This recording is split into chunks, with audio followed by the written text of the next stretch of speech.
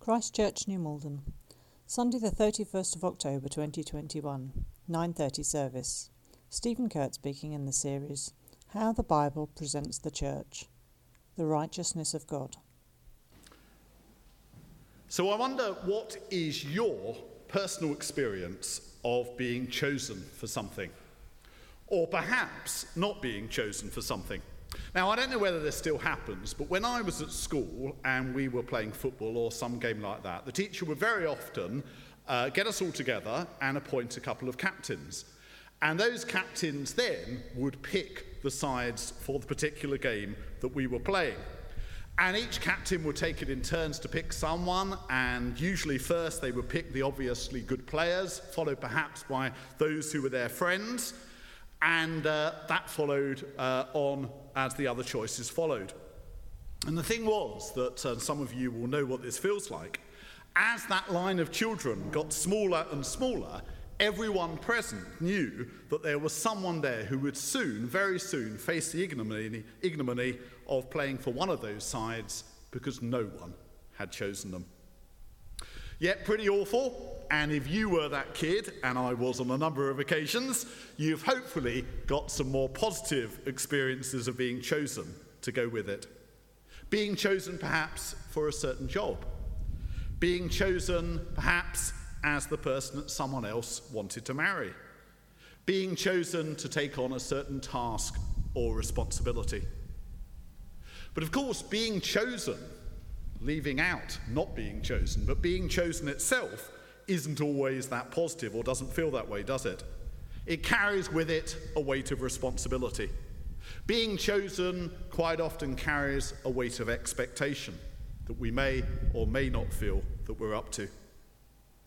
And the Bible is quite clear that we, Christians, the church, are chosen by God. Although belonging to the church may feel like a choice on our part, and to some extent that's true, the most fundamental choice, the Bible says, when people become Christians, has been made by God. God, according to the Bible, calls people to belong to him. And it says that when that happens, that's because he has chosen them. And here, coming up on the screen, is one of the passages that most clearly states this from Paul's letter to the church at Ephesus. This is what it says. In him we were also chosen, having been predestined according to the plan of him who works out everything in conformity with the purpose of his will. But this creates a bit of a problem, doesn't it? Talk of Christians being chosen, let alone predestined by God, immediately starts to make God look a little bit unfair. And there have been periods in church history when passages like this have been used very deliberately to divide humanity into two groups. On the one hand, the elect, those who are chosen or predestined by God for salvation or who rescue, and on the other hand, the reprobate, those chosen by God to be damned. And Calvinism, particularly in the way that it was developed by the followers of John Calvin, who was a reformer in the 16th century, particularly in the way his followers developed it, if not by Calvin himself, was so anxious to preserve God's sovereignty that it basically took this line. There are some predestined or chosen for salvation, and logically, therefore, there are some who are predestined for damnation. And those who said that this was wrong and unfair, Christians called Arminians, after their founder, Jacob Arminius, well, Calvinist Christians said to them, who are you to question God?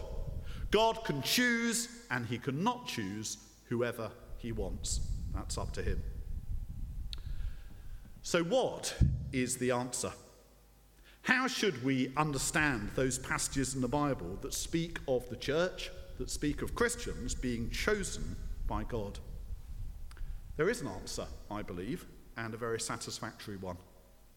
The answer, I believe, and I believe the Bible teaches, is that Christians are chosen by God, but for responsibility rather than privilege. Because look at how the rest of that passage from Ephesians continues. These are the words that we had up earlier, but look at them, the part in yellow. In him we are also chosen, having been predestined according to the plan of him who works out everything in conformity with the purpose of his will. Why? in order that we, who were the first to put our hope in Christ, might be for the praise of his glory. In order that we, who were the first to put our hope in Christ, might be for the hope of his glory. Why does God need people to be for the praise of his glory? It's so that we can be a witness to that glory to the rest of the world. Because God wants those who are in the church to be the first who belong to him, but not the last. And the way in which this happens is made clear in that passage that Pete read a few moments ago from Paul's second letter to the Corinthians. Here it is. There's quite a lot of words up there, so I'll be highlighting, or Elizabeth for me will be highlighting certain bits. It's a passage that, when you look at it, speaks of those who are chosen being ambassadors of God's new creation and entrusted by God with the ministry of reconciliation. You see, the whole of the Bible is the story of God's commitment to put the world right. To put the world right, not by scrubbing it and doing something better, but by bringing his new creation. And the word that the Bible, particularly through the Old Testament and in the Psalms, uses for God's commitment to putting the world right is his righteousness. That means his covenant justice, the fact that God is committed to putting things right. The world as we have it still possesses the stamp of original goodness that God gave it in creation, but it's spoiled and defaced, isn't it? It's divided from itself, and people are divided, and the whole creation is out of joint through being cut off from God. But God has begun that process of reconciling the world to him. First of all, he has done it by reconciling those in the church to him through Jesus Christ, and then by giving that same church the ministry of reconciliation. If anyone is in Christ, Paul says at the start of this passage, then new creation has happened. And it's on this basis that these people who are already part of God's new creation become his ambassadors. They become the agents of his reconciliation. And Paul couldn't be making a stronger point about the role of the church than what he says at the end of this passage. He says, God made him who had no sin, that's Jesus, to be sin for us, so that in him we might become the righteousness of God. The church, in other words, is chosen to be a vital part, an indispensable part of God's rescue plan for the world. Sequels to films aren't usually that good, are they, if we're honest? A classic film comes out which is hugely popular. There's an example of 3 pretty great films. I'm less mad on the middle one, but I love the 2 either side. The middle one's okay, I suppose. But they've all been followed by inadequate sequels. So basically, to cash in on the success of these magnificent films, these ones followed. And all of them, like most sequels, lacked the quality. They lacked the X factor, to put it mildly, of the original film. And in some ways, they rather spoiled those original films just by existing. But on this occasion, the imperfection of the sequel, and we're the sequel, is deliberate. Because the church, you and I, are chosen to be the imperfect sequel to the perfect earthly ministry of Jesus. Jesus Christ, through his death and resurrection, came to deal with sin and to reconcile us to God. But then we get Jesus' ascension into heaven, and we get the coming of the Holy Spirit. And those events there basically feed in to the ongoing task of reconciliation, which passes to the church. It passes to people like us, and including us, who are appointed to be Christ's ambassadors. The book of Acts in the New Testament is a sequel. It's a sequel to the Gospel of Luke. And it's about what Jesus continued to do after his ascension. What Jesus continued to do after his ascension into heaven through the church and by the power of the Holy Spirit. And that work, well, it wasn't intended to stop after 30 years when the book of Acts reaches its close. It's intended to continue through us today. The church is chosen to repeat, not for privilege, or not so much for privilege, as the awesome responsibility of being the ongoing righteousness of God. Being Christ's ambassadors, entrusted with the ministry of reconciliation. Just like the people of Israel in the Old Testament were chosen because they were intended to be a kingdom of priests, Israel was always meant to be chosen to display to the world what it looked like to live under the loving rule of God. So the church is chosen to continue that calling, to represent God and his rescuing love for the world. But we're back to that nervousness that comes through being chosen. It's a horrible thing not to be chosen, but sometimes when we are chosen, we think, I'd rather not be, because of the responsibility that that task brings us. How are we, little old us, meant to respond to this calling to become the righteousness of God? Well, it's partly by remembering that point I made earlier about sequels. God calls the church in our very imperfection and weakness. One of the big themes, in fact, the big theme of 2 Corinthians, which is why it's such an important letter, a very neglected one, but an important letter, is that Paul defends his ministry in this letter by the way that God reveals his power most through human weakness. Paul says lots of things in this letter, but one of the most memorable is where he speaks about Christians having treasure in jars of clay. And that illustration is used to say that it's in our very weakness, our very seeming inadequacy, our imperfection, that God's power, God's treasure, can be most displayed. Our very imperfections are what allows God's perfect love to be revealed to the world. If you look at those jars there, if they were all encrusted with rubies and sapphires, and if they were gold and they were silver, the treasure wouldn't get as much attention as it needs, would it? And it's through the very fractured nature of those ordinary clay jars that the treasure is most shown. So how are we to be ministers of reconciliation? How are we to implore the world, as Paul says, to be reconciled to God? Is it this way? Should we make a sandwich board or buy one, put repent or perish on it, and wander around with that on? Any volunteers for doing that? I thought it might be one or two, but no. This is, I believe, actually the link to a few weeks back when I talked about the church being the body of Christ. And now each of us is differently gifted for this task. Because the truth is that every single one of us are called to be Christ's ambassadors. All of us. It's not something that some of us are called to and some of us aren't. We're all called to be Christ's ambassadors, to be part of the righteousness of God through the ministry of reconciliation. But the ways in which we do that will be very, very different. Because we're different and we've been differently gifted. So we all have different ways of responding to this overall task. Today, as Katie said earlier, is the 31st of October. And as well as being the day on which the Reformation began in Germany 504 years ago, that tends to get squeezed out a bit, it is also, as Katie said earlier, Halloween. Yeah, Halloween. And as I did last year, I will be later on, when it's dark, putting on my surplice. It's the only time that it gets worn these days.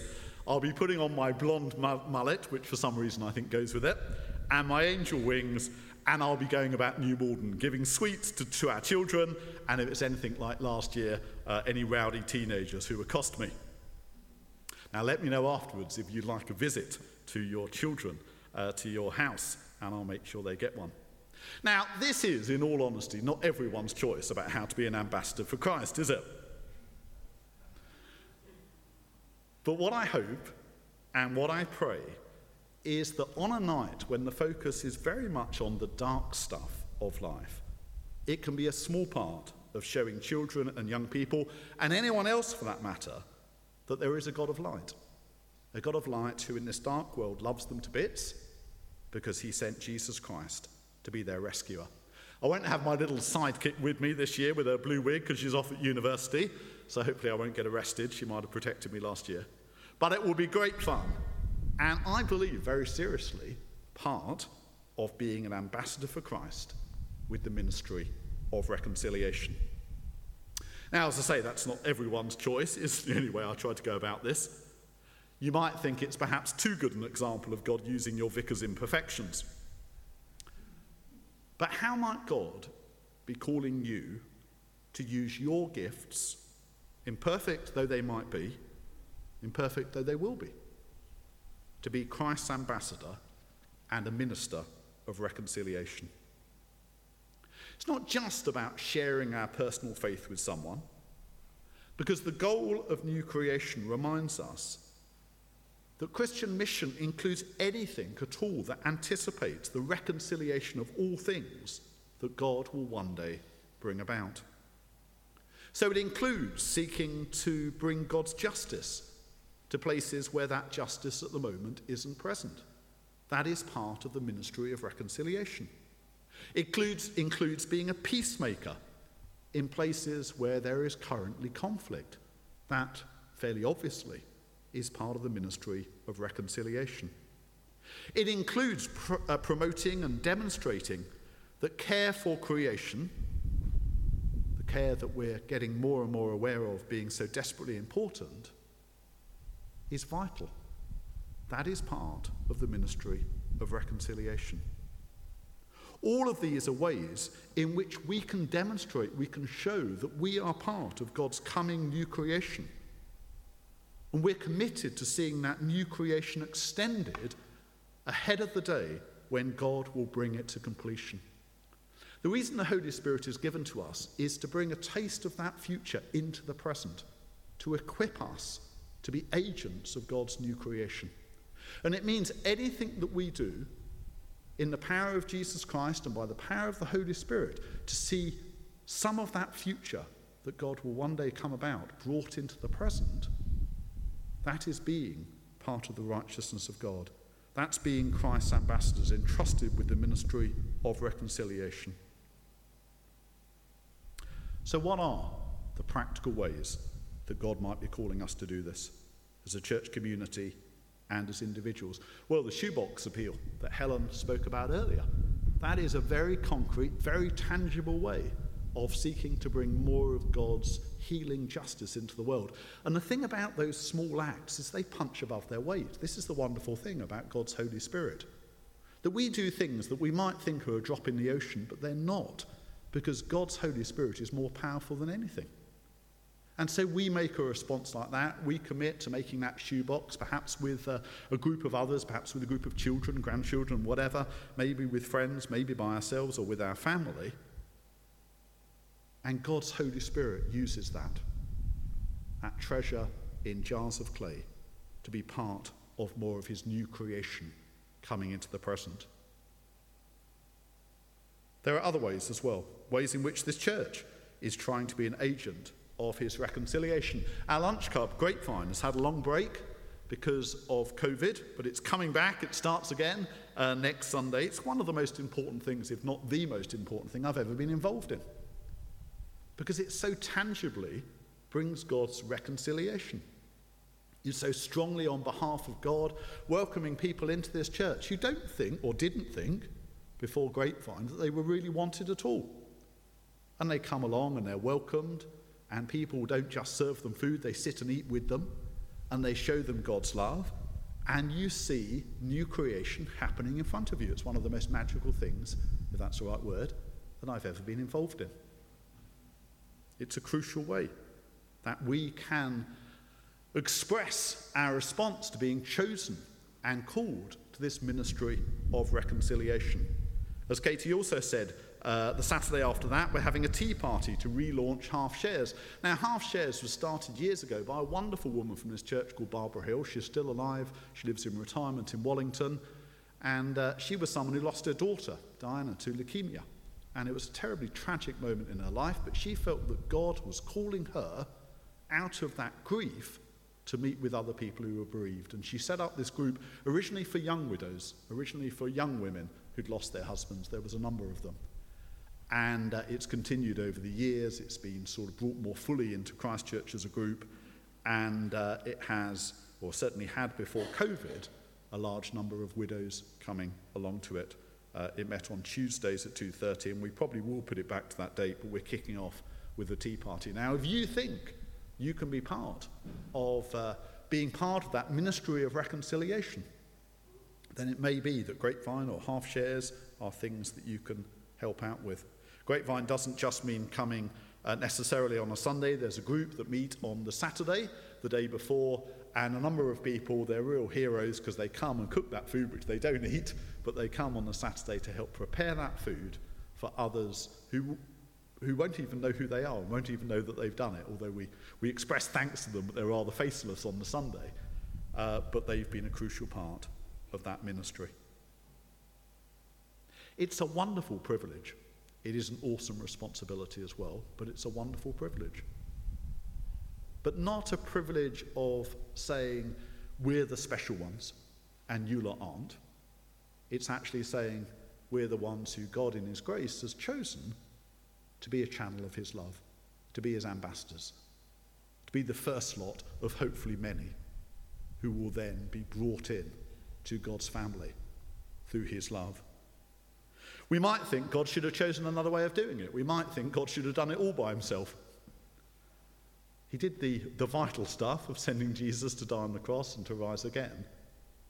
But then God entrusts the church with this ministry of reconciliation. Unfortunately, as I said earlier, our weaknesses, our imperfections, the mistakes we make, the lack of quality, inevitably, which affects everything that we do, that is all part of the plan, so that God's treasure can be revealed in jars of clay. Primarily, this calling is given to us as a church. It's given to us as a people. We work much better together, but also we can do this as individuals. So think, as I've asked you to do before, about where you'll be this time tomorrow. This time tomorrow morning, where will you be? What people will you be with?